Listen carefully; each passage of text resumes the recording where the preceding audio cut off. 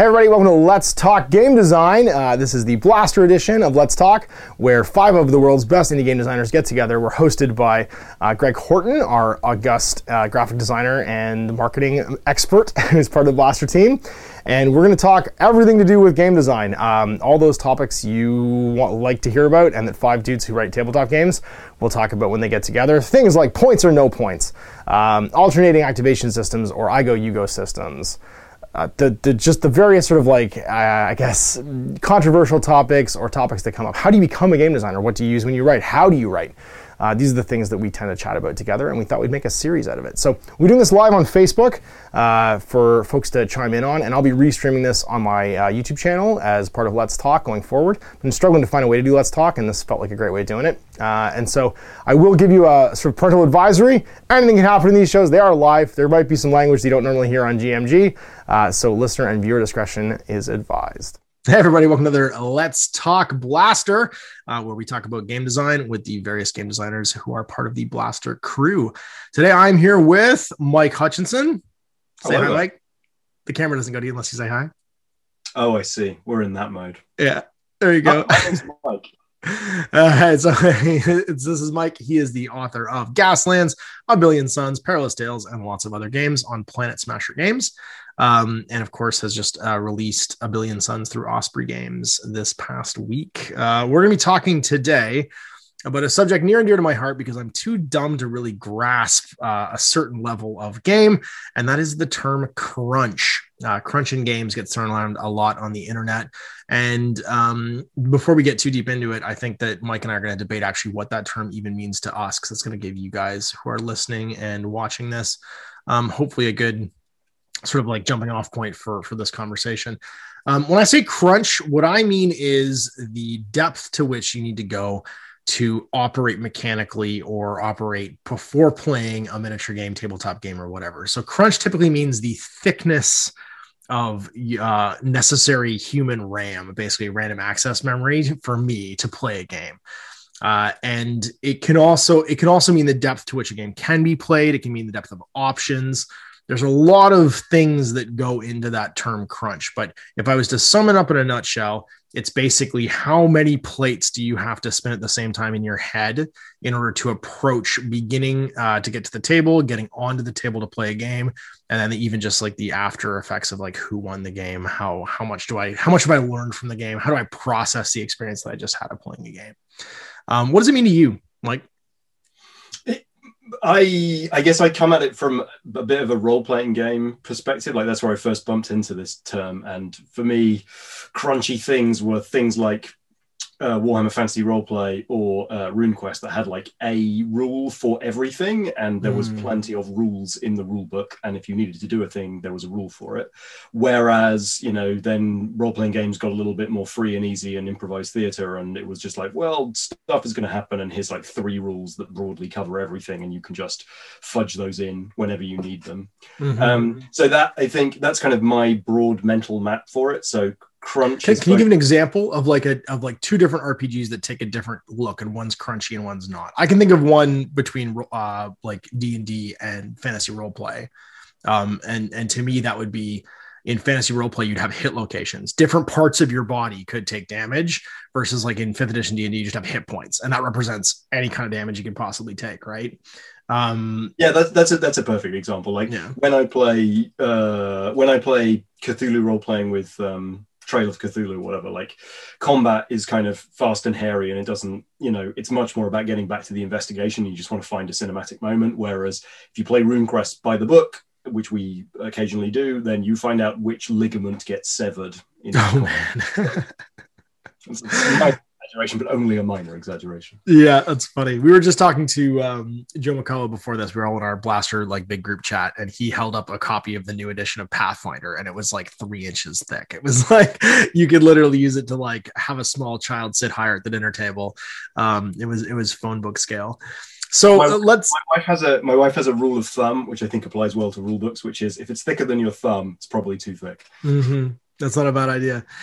So let's talk about some historically crunchy games. I'm going to give some examples. And again, this is going to get argued with by you, the viewer, the listener, probably in the comments, because everyone's definition of crunch is going to be different, right? Some people, I think the more you enjoy crunch, you consider things less and less crunchy. And it takes a more extreme example probably for you to consider something to be crunchy. And that's so I do want to like caution everybody. This is a sliding scale. Like your experience is going to be different from mine and Mike's experience. And there's going to be a level of like crunch is not a derogative term. Neither you or I think crunch is necessarily a bad thing. In fact, crunch can be a delicious texture. That's right. And and it can be applied judiciously in a game where certain mechanics can be crunchier than others in order to emphasize certain things, right? Like, so for instance, to give an example of one of your games, I would say that shooting is far less crunchy in Gaslands than maneuvering is. Whereas right, because the emphasis you want to have is on driving the car, not shooting the guns. Yeah, the game doesn't give a hoot about shooting because it's like a tiny little moment. And so it's got the simplest resolution system it could, and then it gets on with all the complex bidding and push your luck mechanics of the actual spinning wheels, which are right. Because from a design point of view, you want them to spend time thinking about driving the car, not thinking about pulling the trigger. And that's in a driving game really important. And so these are kind of, I think, good upfront provisos for people to consider when we're having this conversation, is that you can have a crunchy mechanic in a game that's overall relatively light and a fun party game because you want to put that emphasis in that certain area of game design. And for you up and coming game designers, this is a really, really, really good example of places where you want to slay your darlings. And that's a great writing term where if you have a favorite part of a game or a thing that you're stuck on that you're writing over, or like overwriting almost, that might be the place where you don't want to emphasize something, or you want to think about what is my game trying to emphasize in order to get that balance of crunch versus sort of like streamlined gameplay correct. So talking about crunch again, I'm going to throw out some historical examples of crunchy games. Obviously I just talked about Pathfinder 2nd edition, which is a relatively crunchy RPG, although not the crunchiest. The opposite of that being light might be the Storyteller system from Vampire the Masquerade, which uses a very light sort of like skill-based system, but doesn't necessarily have like very in-depth mechanics for resolving things. The idea is the storyteller picks which of these different skill areas that you're going to use, and it's just a D10, right? Some very crunchy spaceship games, for instance, might be something like Starfleet Battles, where there's almost like a historical joke as to how complicated those games were. They had phone book size rulebooks that were easily 3 or 4 inches thick to resolve everything from like what deck the damage of your spaceship took, like what, oh no, the holodeck's offline, like whatever, like super superfluous levels of detail that only the true like fan would really care about at any given time, but that might come up in some corner case in the game. Battletech is a good example where you're managing robots and like you're managing everything to like the systems underlying the superstructure of the robot where they can get damaged and go offline. But actually, with the emphasis being on the robots, there wasn't a huge amount of emphasis put on the pilot. They only had 2 skill trees and then like a base pool of hit points that they could take before they would go unconscious. So what's really interesting is even a really crunchy game like Battletech, where like you're heating up your engines and there's all kinds of millions of modifiers for attacking and stuff like that, chose to reduce the detail on certain things to streamline them. So like the pilot mechanic is way more streamlined than, for instance, the actual mech mechanic. So what are to take I guess another page from that, what are some of your favorite examples of crunchy game systems that you loved, like the attention to detail in certain areas? I mean, one of them, it's kind of a perennial joke, but one of them that always I enjoyed a lot as a kid was Rifts from Palladium Games. Like that was, and it's crunchy in the way that it's like some of the rules are just there for their own sake, and your handwriting doesn't really matter in this apocalyptic science fiction future, but your handwriting is a skill that you can have. Yeah, and it's like so the reason I bring up that example is one of the things that I strive for as a games designer is to look at every element that I've included in the current draft of the manuscript and go, what the heck are you doing there? Are you adding to the fun?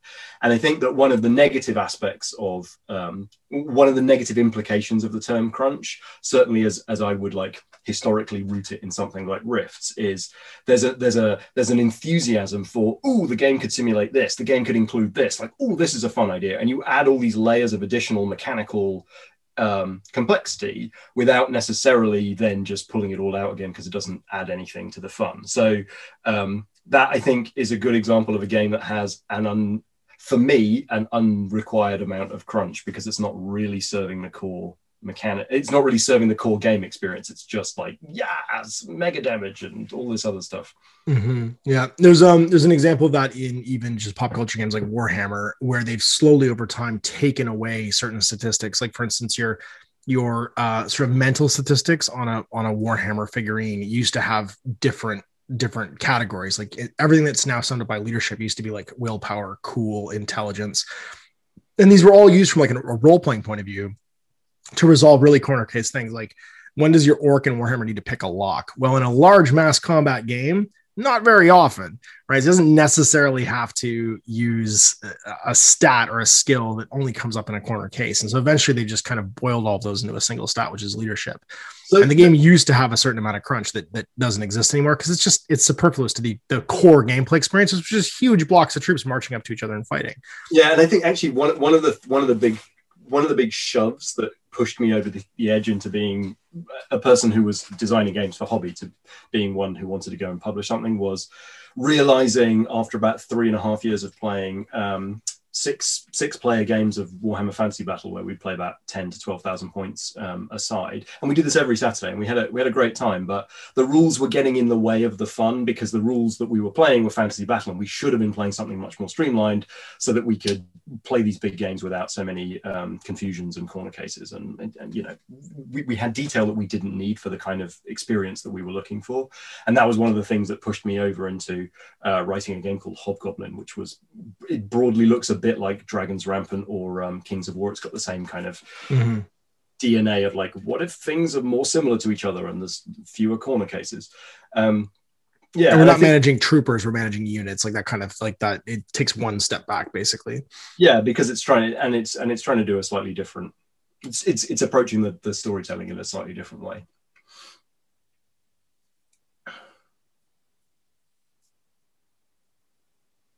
You got lost. Where'd you go? So on the other end of the historical spectrum, so the things that were not at all crunchy, that were like insanely simple, but I loved as a kid, there was a couple of them. One is a very simple war game called the Battle of Little Bighorn, which I think like MB Games put out, maybe. Or maybe no, Waddington's, I think it was. And it's got some cowboys and it's got some Native Americans, and it's from like the 1960s, and it was my dad's copy from when he was a kid. And it's got squares on it, sort of spaces, and gridded sort of format to go. Yeah, it's like a gridded layout, and you've got General Custer in the middle, and you know, he's got some guns, and then you've got the Native Americans, and they've got some horses. And there's a really nice, like, it's the same board every time, it's the same setup every time, it's the same miniatures every time, and the dice system was really simple, and I loved that thing. Like, we played that board game over and over and over again, trying to figure out if General Custer can get out of this situation. Mm-hmm. And the other one, which I encountered later, but like really spoke to the Battle of Little Bighorn part of my soul, was Thunder Road.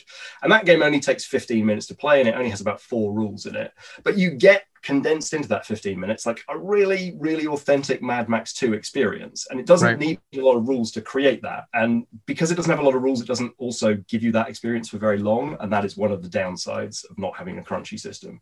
But those are two things that I love, despite the fact that they have almost no rules in them. Mm-hmm. It's funny because some of those games become beautiful in their simplicity when you play them over and over again. You don't necessarily have the same result. And my experience with Thunder Road was you never played one game, you played 3 or 4 of them in a row. Right. Yeah.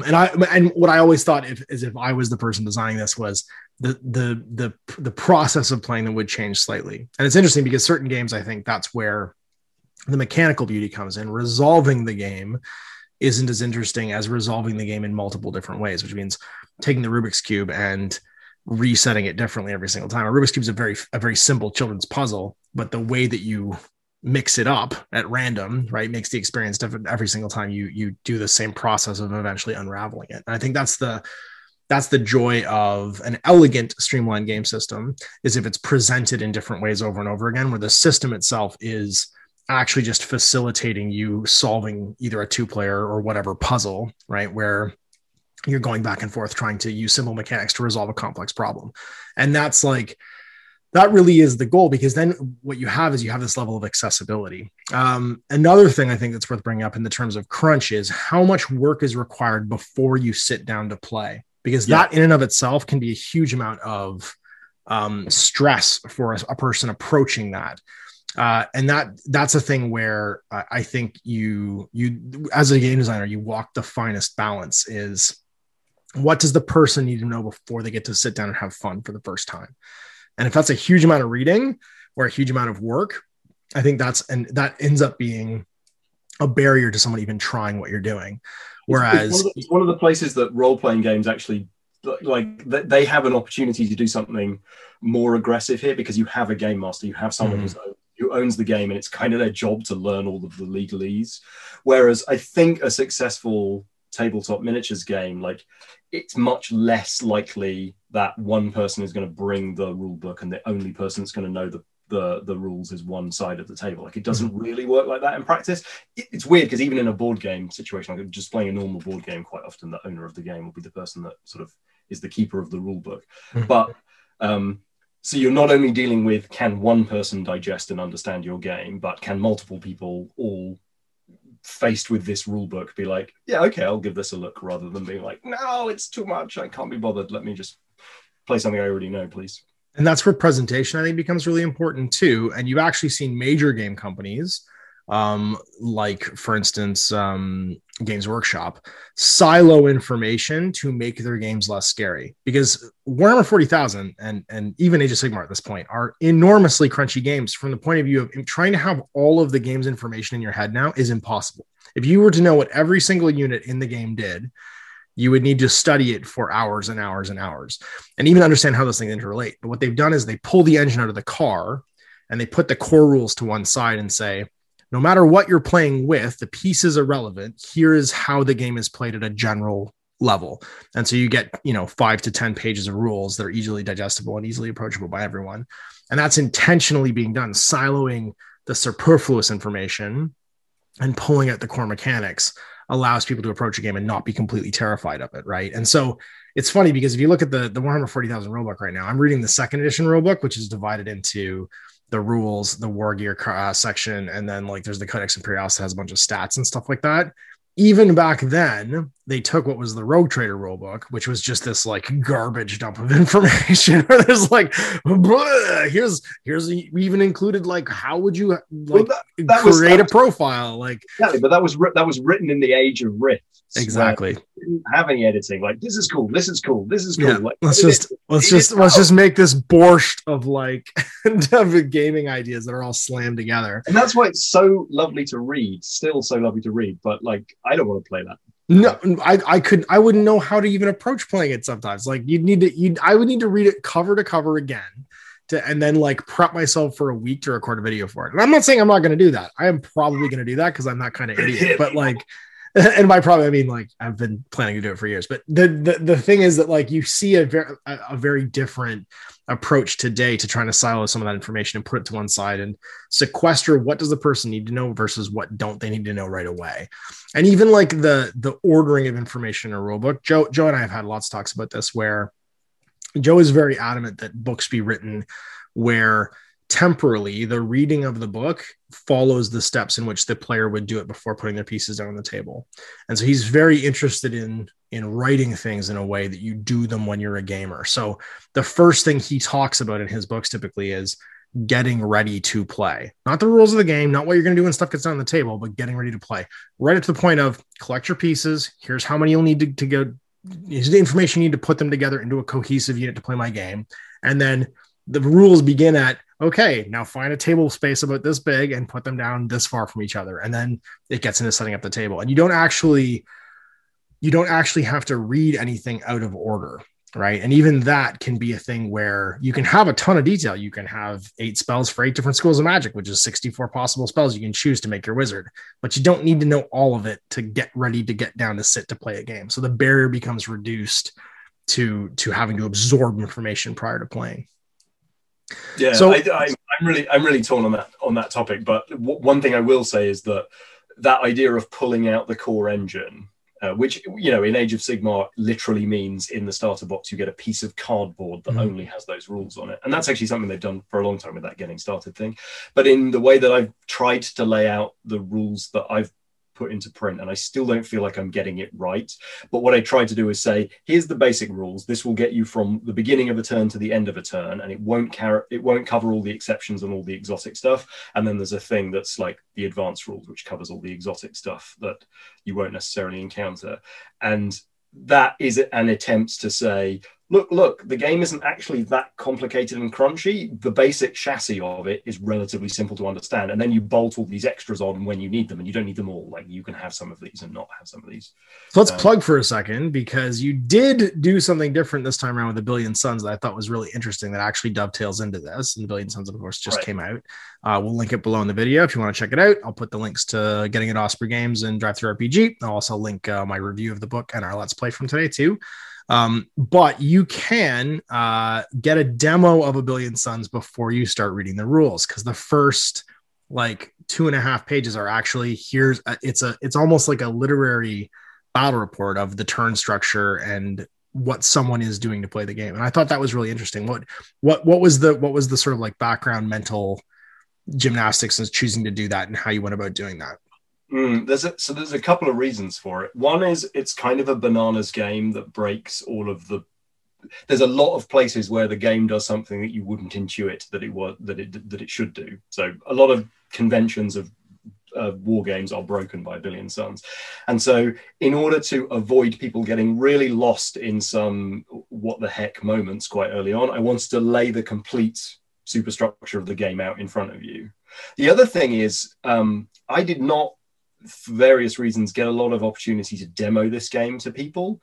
So with Gaslands, like, I had spent a lot of time explaining the game to people, and I'd gotten really boiled down like my description of what the essence of the game was. And you'll actually see that at the front of Gaslands Refueled. There's a bit that says, so Gaslands in 60 seconds. And there's a description of roughly what Gaslands is. It doesn't really go into the rules, but it sort of says, you're going to do this and you're going to do elevator that. Pitch.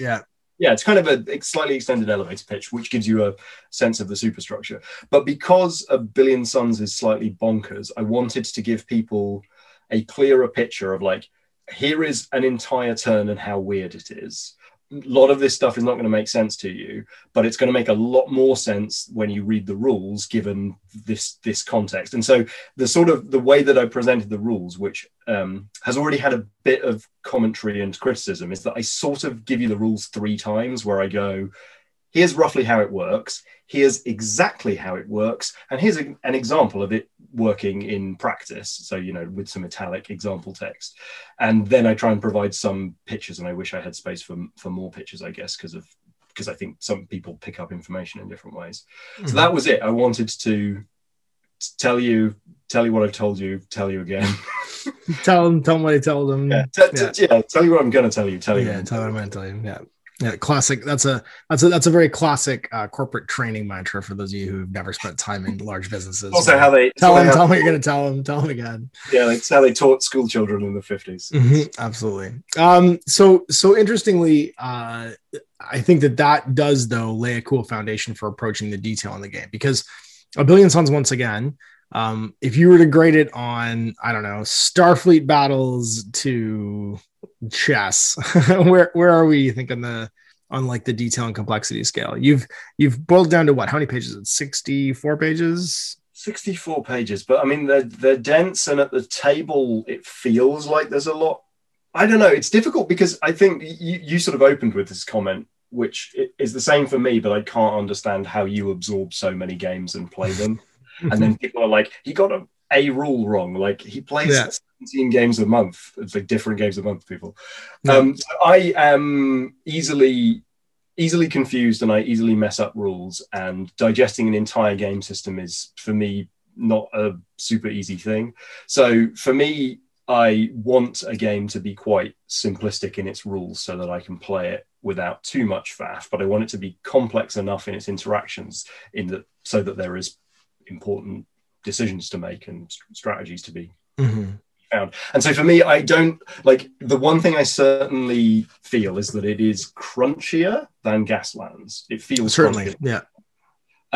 How crunchy it is on this sort of like international scale of crunchiness, I don't know. I feel like I feel like it's not got that many rules in it. They just interact a lot. There's just a lot of points where the rules bump into each other. And there's a lot of permutations too. The one thing I've noticed so far about A Billion Suns is that there is, because so you should give some background to those of you listening. A Billion Suns is a game where you show up to the table with nothing prepared.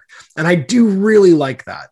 The amount of prep work, you need to have a general understanding of how the game works, but you don't write an army list. You don't necessarily bring the ships that you know you're going to exactly use. You just bring your ships. And you don't even have the table set up until the game is actually underway, right? You sit down, you pick a scale, you generate your contracts, you decide, and the scale is going to dictate how long those contracts go, so how much revenue is available from those contracts. And then when you're actually into the game bidding, you're actually bringing your army onto the table. So a lot of the decisions that you would typically make before you play a different tabletop game, you don't make until you're actually playing it, right? So like Gaslands, you've already built your car, you know what guns it has, you know what it can do. Warhammer, you built your army list, you know what you can do. Like there's none of these like in-game decision making. So I think what's really interesting about A Billion Suns is you're making some of the metagame decisions that you would normally make well in advance on the fly in response to the available contracts and also what your opponent is doing during the course of the game. So yeah, and I don't know if that counts as crunchier, but it's certainly harder work. Like, but it requires more RAM. There is crunch to that because you're making more decisions when you have to make up your mind about something like on the fly. It's a very different experience. And I learned a bunch of lessons playing the games of A Billion Suns I've played so far that aren't taught by the rule book, but only by playing. Like for instance, I realized halfway through my last game, I'd spent almost the entire budget of the revenue of the game on my ships by like turn 2. And I was like, oh, I can't even dig out of this hole. Like, there's a 0% chance of me into this game anymore. Like, I'm just going to go kill all the enemy ships right now to make myself feel better because there's no way I'm getting out of this hole. And I did it with like a red haze of bloodlust where I was like, nah, I ain't going to do this. I'm going to do that. I'm going to spawn in big ships or whatever. But then realizing I've just dug this giant hole I'm never going to get out of. And you can intellectually absorb that, but until you actually make that mistake for the first time and then get fired as CEO because you made a terrible decision and decided to play a battleship because you didn't like the way the guy spoke about your tie or something like that, then you don't really understand that about the game. And to me, that is crunch because the more impactful and long-term your tactical decisions are, and the more effect they have on the outcome of the game. That's a single decision, what ships I deploy during a jump, made it a hugely uphill struggle for me to actually win that game all of a sudden. And so I think there is a level of crunch where just by where temporally the rules go and what kind of decisions you're making, you can add a whole bunch of sort of like depth and mental requirement to a game. And that was really interesting. I found that it wasn't the rules in the book, it was the implementation of when I was doing that job that caused me more sort of mental stress. That's actually kind of fascinating because one of the things that I am turned off by is a game where I have to do a lot of lookup. So a game with critical hit tables, for example, like for me, a critical hit table is kind of a red flag because if I have to pick up the rule book and open it to a page and look something up, I feel like I'm disengaging from the system. I'm kind of doing a bit of like administrative work. The camera pans away for a second and you lose the action. Yeah. Yeah. And it's so like crunch in a role-playing game where I have to look up a bunch of things and cross-reference stuff, like crunch in a system where it's not 100% obvious to me, like what a dice result means, and I have to go and check a cross-reference or something. Like for me, maybe this is about how successful your implementation of complexity is. Like an implementation of complexity which forces me to look something up in a table, I am less excited about. An implementation of complexity which requires me to go, I'm thinking really hard. Like that for me is what games should be about on some level. Like obviously they're also about sharing fun social experiences with your friends, but like in order to get that like juicy tactical experience out of the rules, you feel yourself overheating. You feel the fans come out of the back here trying. Right, but if it's like there are several things that I understand intuitively, and the interaction of them is not intuitive, and now I'm having to think about it. Like that's elegance, even though it's crunchy, versus clunkiness, where okay, something happens, now I have to disengage from the game to look something up on a table. Right, and it's pulling me out of the experience. They're not. I'm not saying one of those is wrong. One of those is crunch and one of those isn't. I think they're just different shades of how crunch manifests at the table. Mm-hmm. Yeah, and they put your brain into different situations too, which I think is interesting because there are people whose entire hobbies, and I think that social media backs this up, is the metagame that happens before, where the crunch is actually in. You have so many available options to design your army list and to try and get the perfect, absolute, every ounce of power out of the point system or whatever the balancing system is, that it's debated on the internet. You know what I mean? Ad infinitum, forever. And companies will make money literally upon renewing that. They release new army books, they release new things to get you to change your purchasing patterns and go and buy models that were being bought before or whatever it is.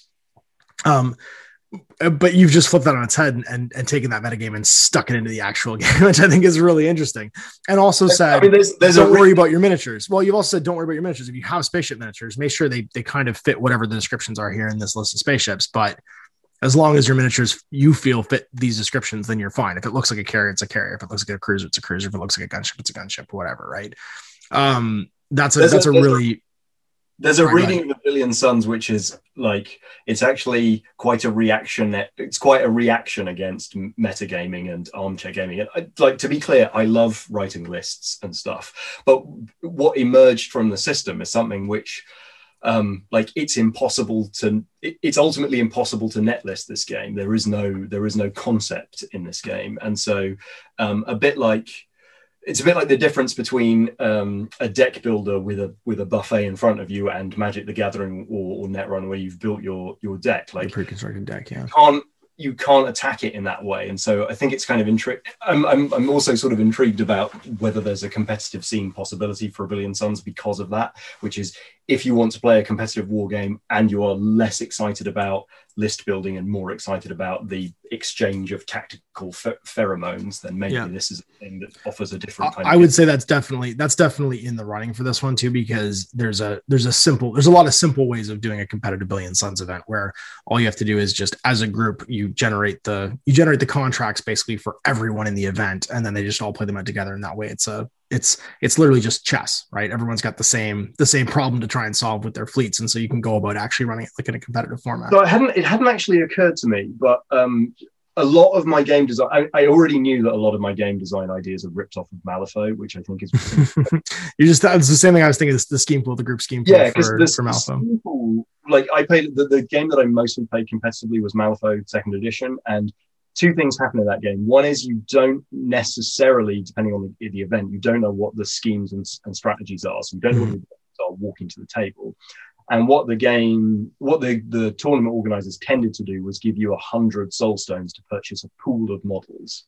Right. And the actual rules of the game said, number one, define the terrain. Number two, flip out what the strats and schemes are. Number three, choose your crew. A lot of people didn't do that. They'd come with crews that they were comfortable with or whatever, but that is in the rules, that you choose your crew on the fly. In the UK scene, it was quite unlikely to see people running the same list in every game, because there were better ways of playing Malifaux than running the same selection of models. Maybe you only swapped a few things in and out, but like, there were certain objective runners that if there wasn't a certain scheme in the scheme pool, you just wouldn't put that model. Yeah. You didn't bring baby Terratots or whatever. There wasn't a lot of movement. Exactly. Terratots is the canonical example. And so I guess in some, like, I hadn't realized how maybe direct lineage the idea of a pool that you draw from, as opposed to a list that you build in advance, kind of informs that game. It was the first thing I thought of when I saw the contract deck. I was like, oh, it's a scheme pool. Perfect. I got this. Like that. Yeah, and that immediately, but it's interesting because I have so many games in the back of my head.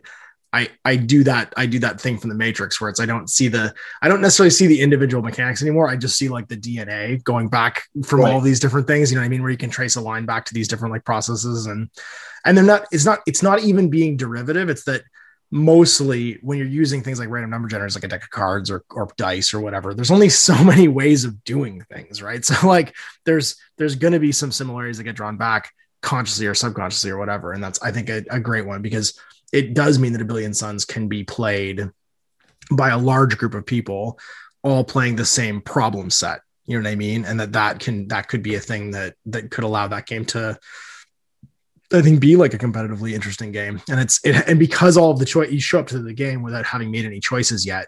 I think that is a brilliant way of measuring strategic prowess. If people are into that, it can have a lot of legs for doing so. So here's a bit of a question. So you brought up a couple of examples of crunchy games like BattleTech, like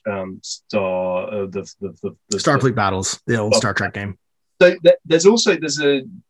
there's maybe an unfair relationship drawn between detailed games and crunchy games, or things that are grognardian and neckbeardy, and things that are trying to achieve detail. Because I've been having a lot of fun with Adeptus Titanicus, the recent one, the 2018 one, by James Hewins, and that's got a lot of detail, and James was very clear that he was baking that detail in because this is about 3 giant robots, and all of those giant robots you need to care about, and you need to be massaging oil into their joints, and it's very important that you know where all of their joints are. And it also intentionally slows down the gameplay. It makes the game go longer when there's processes you have to go through, and people can take a lot of damage, and these things feel more sort of ponderous. There's an actual, when you're talking about things that are moving kind of in like massive slow motion, like watching a building fall over, more ponderous rules actually fit the feeling of managing those huge, it makes them feel more immense. You know what I mean? When you have to know how the reactors are all doing and exactly where the damage is landing on them and stuff like that. And that's a super interesting point, because when you compare that with X-Wing, which probably in most games of X-Wing, there are the same number of individual models in a game of X-Wing as there are in a game of Adeptus Titanicus.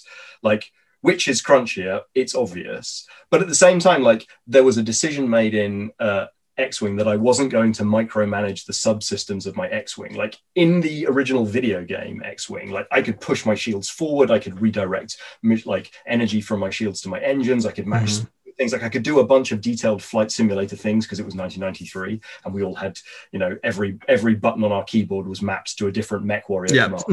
Exactly.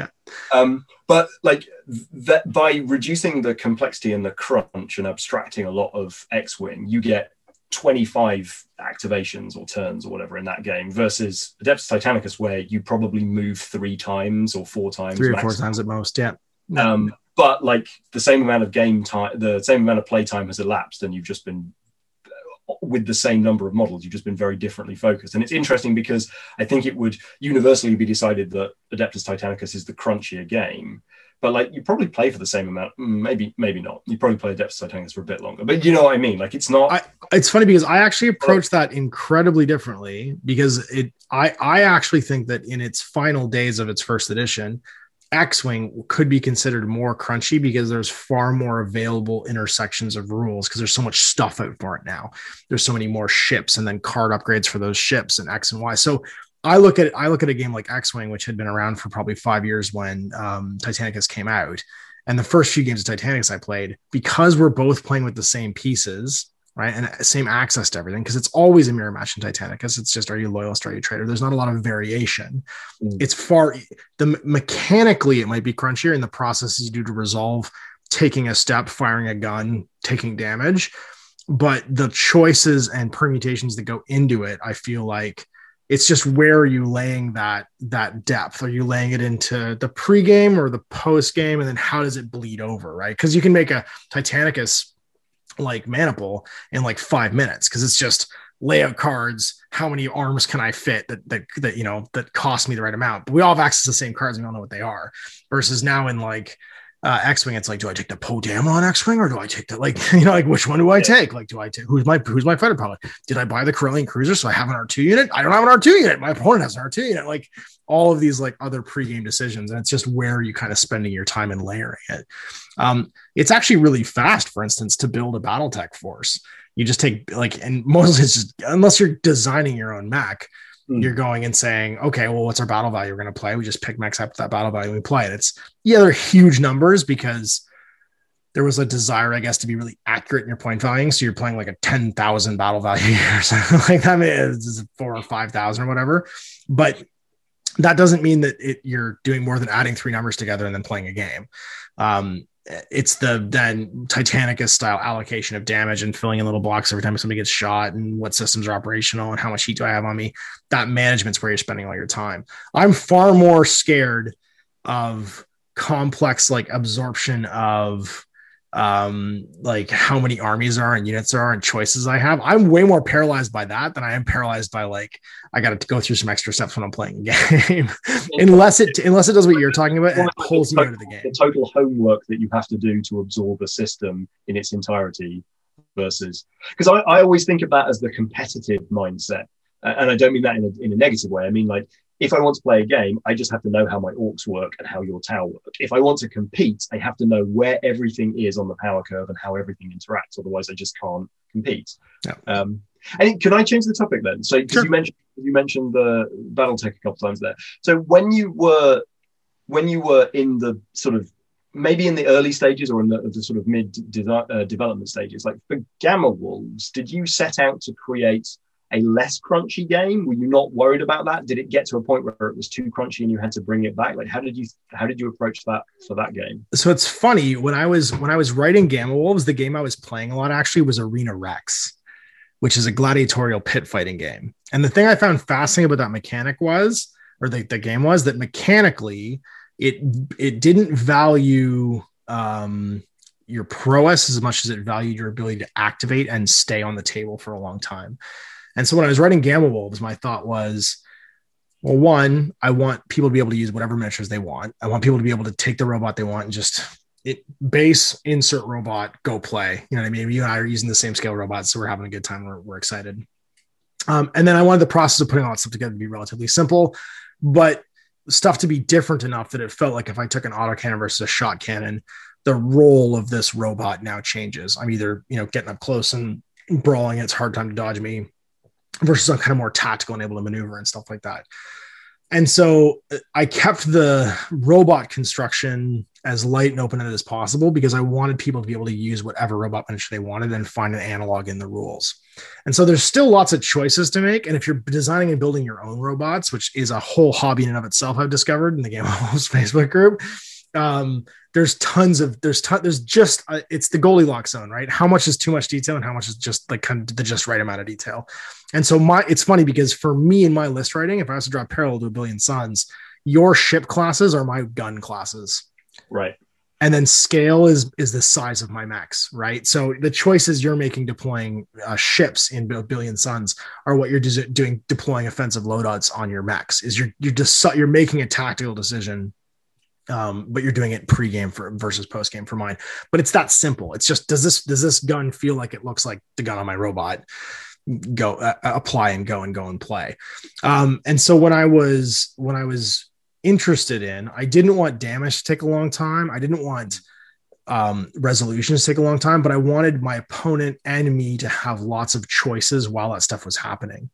And so you do have like limb damage in Gamma Wolves, like you do in BattleTech and in Deus Titanicus.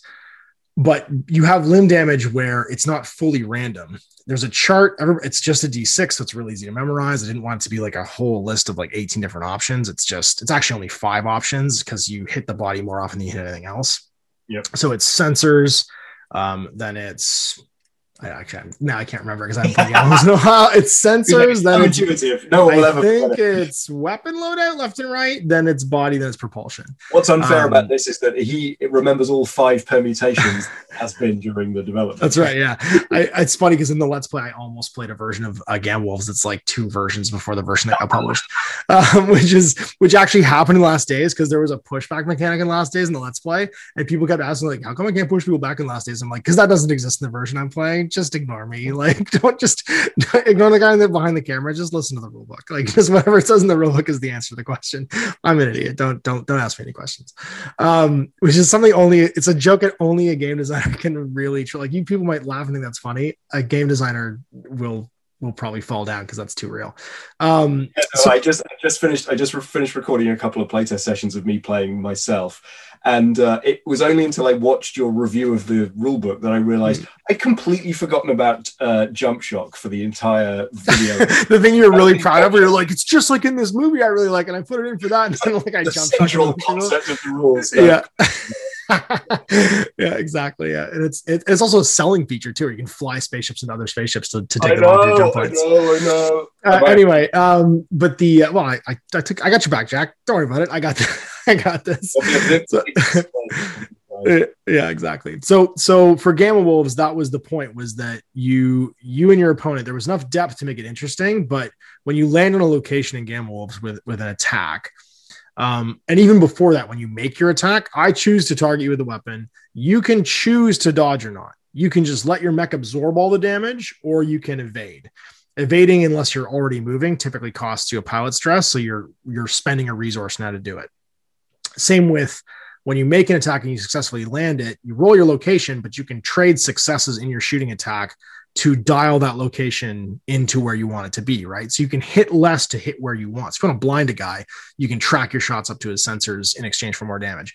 And that's actually one of the most common questions about beam weapons. It's like, well, why do beam weapons only do like a flat amount of damage? They don't do a ton of damage. It's like, well, they actually do a ton of damage, and they give you a bunch of successes to move it around to land it exactly where you want. So if you think of it as this pinpoint laser where it's like a giant saw blade, you can trade all that stuff you're going to discard now to put that saw blade exactly on the guy's gun or exactly in the guy's eyes or whatever, to put it wherever you want. And that choice meant that there was just, I limited myself to a D6 in depth. There's only so many things that can happen. And yes, they're random, but you and your opponent get to make some choices while they're happening to make them more specific. So shallow enough that you could memorize it, not have to flip the book open, because that was a big thing with me too. I hate having to flip the book open. But in depth enough that there's knock-on decisions you get to make from that randomness that allow you to have like interesting strategic sort of like options and stuff. So one thing that kind of grows from that, which because the way that you were describing there, like how the laser moves, like you've got a very clear sense of why this rule exists. It's because you're trying to evoke a situation, dare I say, simulate a situation. And one of the things that Gaslands, that happens in the Gaslands community, is that some things in that game are kind of slightly wonky or slightly rubbery or slightly video gamey in the way that the physics functions. Elastic is the game design term I like to use, because it sounds less offensive than wonky. Yeah, but like there are people in the community who will rightly defend that as there has got to be a level of abstraction in games design, and Gaslands has chosen to abstract this thing because it's more fun when you can drive through walls as if they aren't there. Because honestly, try it the other way, it's super, super lame. That's Mario Kart, where you bump at everything and stop, which sucks. Whereas some of the crunchier games, like the crunches that we've been talking about, comes from, well, if I'm going to hit you with an axe, I need to know where the axe lands. And if the axe lands somewhere, like genuinely, axes are heavy and sharp, and something really bad is going to happen. So let's find out what happens. And that idea of simulation, I think, is interesting as well, because war games, tabletop miniature war games, because they have these little figurines, they sort of speak to you, and they say, these people are walking, with their little plastic legs across the table. And it's interesting because I don't come from a world where the word ground scale is not something I've ever said. I've never tried to figure out what the relationship of my little miniatures to the length of road that they're standing on is, because I'm okay with the idea that these are playing pieces in a tactical experience, and what I want to have first is a game, and what I want is for that game to throw out cinematic moments, not so much simulationist moments. But what I was thinking was, I was interested about what rules you took out of Gamma Wolves, because I can imagine that there were tons of things that you wanted to put in about how like pipes would explode and steam would come out, and that would blind people. And you, even when you're not wanting to write a crunchy game, this like instinct to simulate exciting cinematic or like things that should happen, like when this happens, something's going to happen, and if you don't include a rule for that, like that's goofy, and you'll be. So were there some fun things that? So actually one of the mechanics that gets commented on the most in Gamma Wolves, which I'm actually really proud of, came out of that process of removing something from the game that I've struggled with for a long time, and I thought was really important, but actually ended up better serving me in a different way. And that was, in one of the first drafts of Gamma Wolves, your reactor is still a thing you need to manage, but there is like a low level fuel consumption. Because I liked the idea of there being like a bingo fuel where you had to go back, right? There's a point of no return, and where you fought for too long and you can't fight anymore without just dying in the sea of destruction. Yep. And I struggle with how to effectively make that a interesting mechanic that wasn't just managing chits and wasn't just managing a really big number, right? Managing a number that was way, it was a turn down dial that you had to have next to each robot, because that really to me nice MDF like fuel dial. Yeah, exactly. That to me was boring. And so making it a collective resource, I threw it all away basically at one point. I was like, the reactor, but I need the reactors because the reactors are part of like the 2 resource pool management chain that's in the game, where you're managing basically how much energy does your pilot have versus how much energy does the robot have, and how many things can each of them do during a turn. So I needed something in there to stay. And so when I threw it all away and said, well, I won't have to manage fuel consumption at all individually by robot, and then I went and was writing scenarios and thought, well, wait, hang on, I haven't actually decided how the game ends yet. I haven't actually decided, like, I know that you'll win by getting the most salvage typically, unless the scenarios I'm writing are going to do something else. But what's a good thing to put some stress? And then the second part of that was, while we're playtesting, Owen is building these like artillery monster robots. They're just sitting back and shelling me to death from like far away and never doing anything. And then once I'm actually all dead, then going and like cleaning up all the objectives and stuff. And I'm like, well, that fucking sucks. that wasn't fun. We both have an Owen, and they are a tremendous gift. A tremendous gift from heaven. Yes, he's the son I never wanted. So the like the value of that type of player, though, of that person trying to break your game and doing what comes naturally to them is what's best and how can I do it the most, is that they make you reassess how the game is being played. And so by doing something where I put basically your fuel consumption as your turn limit, it forced him out, right? So like it didn't matter, because it didn't matter if it was my fuel that ran out or his fuel that ran out. You don't automatically concede the game. If my fuel runs out and I've gotten everything off the table, I can just dash and grab, and he can shell me all day, but it's not going to kill me fast enough for me not to grab these things and get off the table. So, and then the game ends and he's run out of resources basically because one of us has decided to go home. And that elastic war clock basically putting pressure on the players to do the thing they're there to do, which is grab salvage and fight each other off trying to do so, or, kill whatever the giant war bot is that's in the middle of the table that they want to scavenge its arms off of or whatever, became a really good fix to, I want to include this feeling in the game. It's way too complicated the way I keep writing it over and over again. If I just toss it, like I keep the thing that's the underpin of it, which is the reactor stress level on all the mechs, but then I just remove it into this big group pool where it's every mission has this resource that both sides are managing. And every time you bleed reactor stress off your guys, it reduces this war clock, right? And when your war clock hits 0, the game's over. That solution basically was me taking that out of the game and saying, wow, this is just too complicated. Like, this isn't fun to manage. Why cannot this not just be do sums, reduce number? You know what I mean? As opposed to individually, each of these guys need to manage how hot their robot is and what they're doing right now that's making their robot hot. And it's like, that's too much detail. No one cares about how hot their robot is. They care about shooting the arms off that robot over there and how long they have to do that. And so I think when you come to looking at those kinds of mechanics, those are the kinds of mechanics that you do need to cut out, because it didn't serve a purpose, like you said, of making the game feel a certain way. And to me, as a designer, if it doesn't further the feeling I'm trying to create in the game, and I'm a big feelings guy in games, I worry so much about how a game feels while you're playing it, because to me that's the success or failure of a game. Right. And that brain overheating thing is a feeling even of itself, like having to make these like on the fly tactical decisions and then being washed over with regret almost immediately because you overspent and you realize it like halfway through. That's a feel. Like I enjoyed that. I felt like the CEO sitting behind my desk being game, like, but it's certainly creating feelings. I just sat there being like, my boss is going to be so mad at me. I mean, like I could feel the performance review coming. That was just going to be absolutely terrible.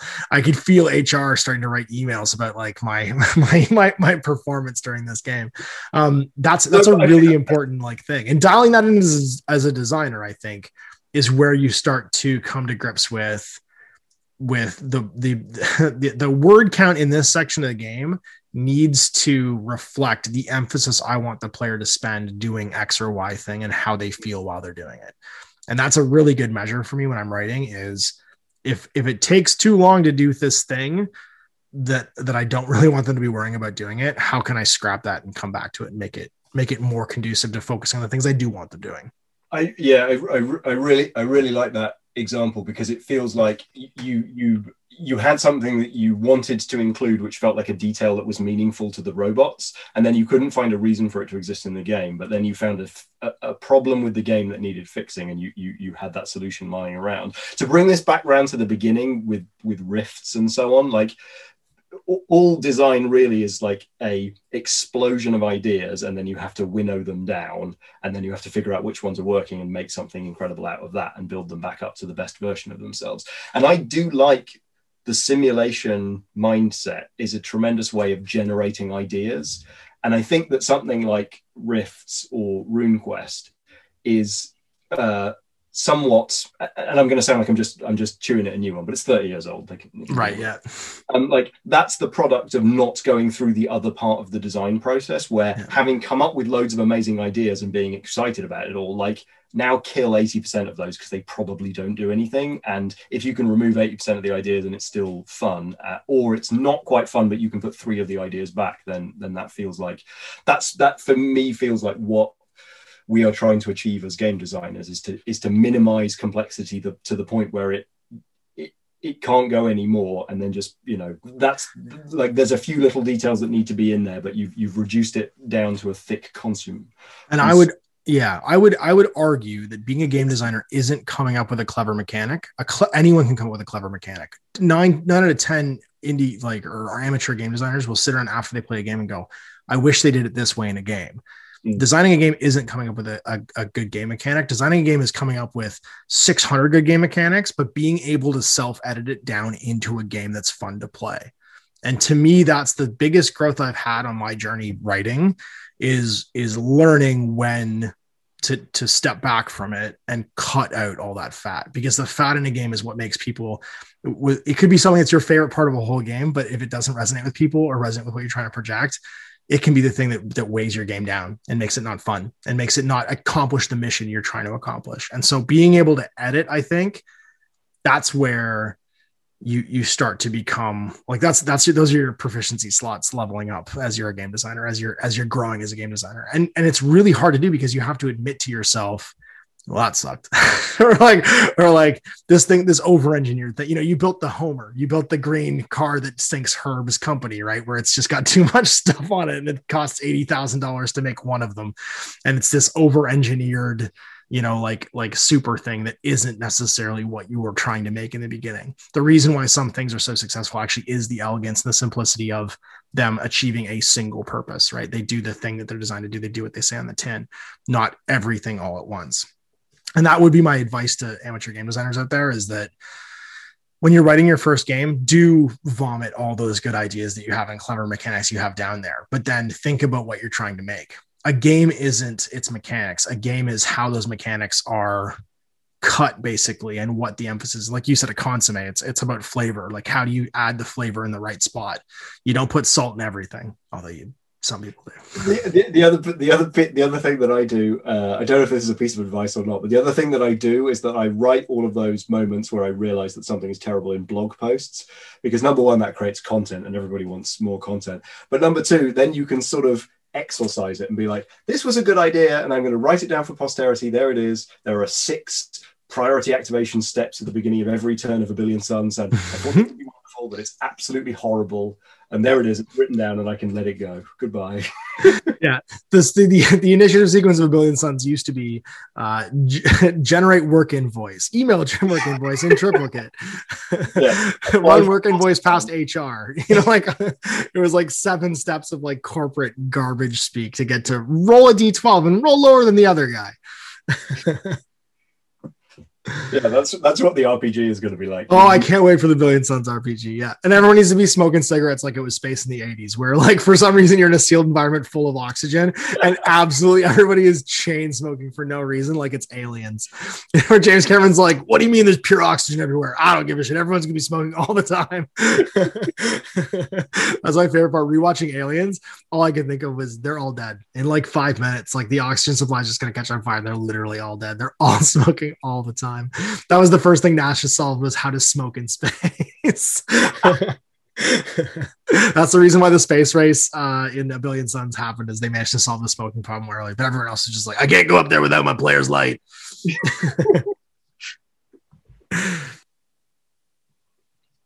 All right. You know what? I think we are coming up on an hour. We did it. I think we've successfully. Do you have anything you want to sign off about A Billion Suns in particular, or about talking about this crunch stuff? Because I think we've done a good job of hitting that goalpost. Yeah, I think that was interesting, and it was super interesting to hear your process as well, because I like listening to other people's struggles and learning from them. So thank you for that. Well, I think that is the joy of Blaster, is that collectively as a group, I think it's funny because there's parts of it that unfortunately I'm hoping we talked about this actually in our meeting earlier today. For those of you listening, is we talked about how we're going to start putting aside money so that Joe and Mike can fly to the next couple of conventions that we all go to come to our game designer dinners. But the reason that Sean and Joe and I and Joey became friends was we would just go and eat food, usually at game conventions, and talk about how much it sucks to write miniature games and and how hard it can be basically to the tiny violin, but literally that is a thing that we all love talking about. I think that's part of why Blaster works, is most of our phone calls will dissolve into us talking about whatever it is we're working on right now or what's in our brain as far as that kind of stuff, because it's hard unless you've done it to appreciate the being bad at it. You know what I mean? And I think we learn more by sharing all of the things that we've been terrible at with each other than anything else, because it's all a journey, right? And you're not going to get it right the first time. There's going to be things that you wish you'd done differently. And for those of you listening, I think Joe said it in our one-on-one meeting, is that the only difference in a game designer and a person that wants to design games is one's just gone and done it. And if you can have those conversations with yourself in the beginning too, you'll write a better game of just admitting when you've done something. It's like, oh man, why did I'm just throwing it away and starting again. There's going to be, sorry, I was going to say, for everything we've finished, there's going to be a million things on the cutting room floor. Go ahead. Sorry about that. I was just going to say my main regret in my learning as a games designer is not demanding that A Billion Suns be a hardback Osprey book. Oh, well, it's funny. I was thinking of silver lining for that though. Having that $20 price point Canadian makes it way accessible. I think that Gaslands being an almost, I don't think about it, investment level when it first came out was a huge bonus to it, because you could, if you think about just how affordable it was to play Gaslands first edition, to buy a $20 book and then $1.50 worth of Matchbox cars, there was a real low bar to entry just financially. And that does, and the game is wicked fun to play as a group. So I remember seeing pictures of people who were school teachers who would just go, buy a little Rubbermaid container full of dinky cars and then throw it down and teach people how to play the game and have these big group sessions where it was the Christmas morning test, right? You could just play instantly with just a rule book and a photocopy of the templates and you're ready to go. I think there's some real value in that. I don't think that it's, I don't think a hardback makes the difference in the game being successful. I think that there's some value in both. No, yeah, sure. Billion Suns fails the Christmas morning test hard. It does a little bit. Yes, it does require quite a bit of prep going into it, and also I don't know. The tokens that I've put up for free download on the website solve a lot of those problems. But I was going to say, if you I think just by having those assets for free online and just reemphasizing that all the time, you'll get around that too. There's a whole separate topic there about DIY games and us reminiscing about how much we want to be building terrain and versus for me, the Gaslands, the intersection of Gaslands as a game with the board gaming community, who were they were willing and open for it, but they were at game conventions, at board game conventions like UK Games Expo, people would come past and go, wow, this looks really cool. Do you buy that terrain there? No, I made it out of toilet rolls. Yeah, exactly. You can go to the pound shop and buy some cards and play this game immediately. And that still melts their brain. That level of DIY still is a barrier for some people, because they're used to just opening a box and it's all there, right? Everything's just in the box ready to go. So it's a next kind of step for them. We should probably hit stop on record before we start. Before we get too far down the rabbit hole. All right. Well, thanks for listening and watching, everybody. We will see you for another one of these in the future. Till then, I'm Ash, and this is Mike. Hey, thanks. Bye. Thanks for tuning in and checking out today's Let's Talk Game Design. Now, if you have ideas for topics that me and the Blaster crew could discuss, put them down in the comments below and let us know what you thought about this episode and any of your thoughts on the topics that we talked about. Big thanks for watching. We'll see you next time for the Let's Talk. Till then, I'm Ash. Happy Wargaming.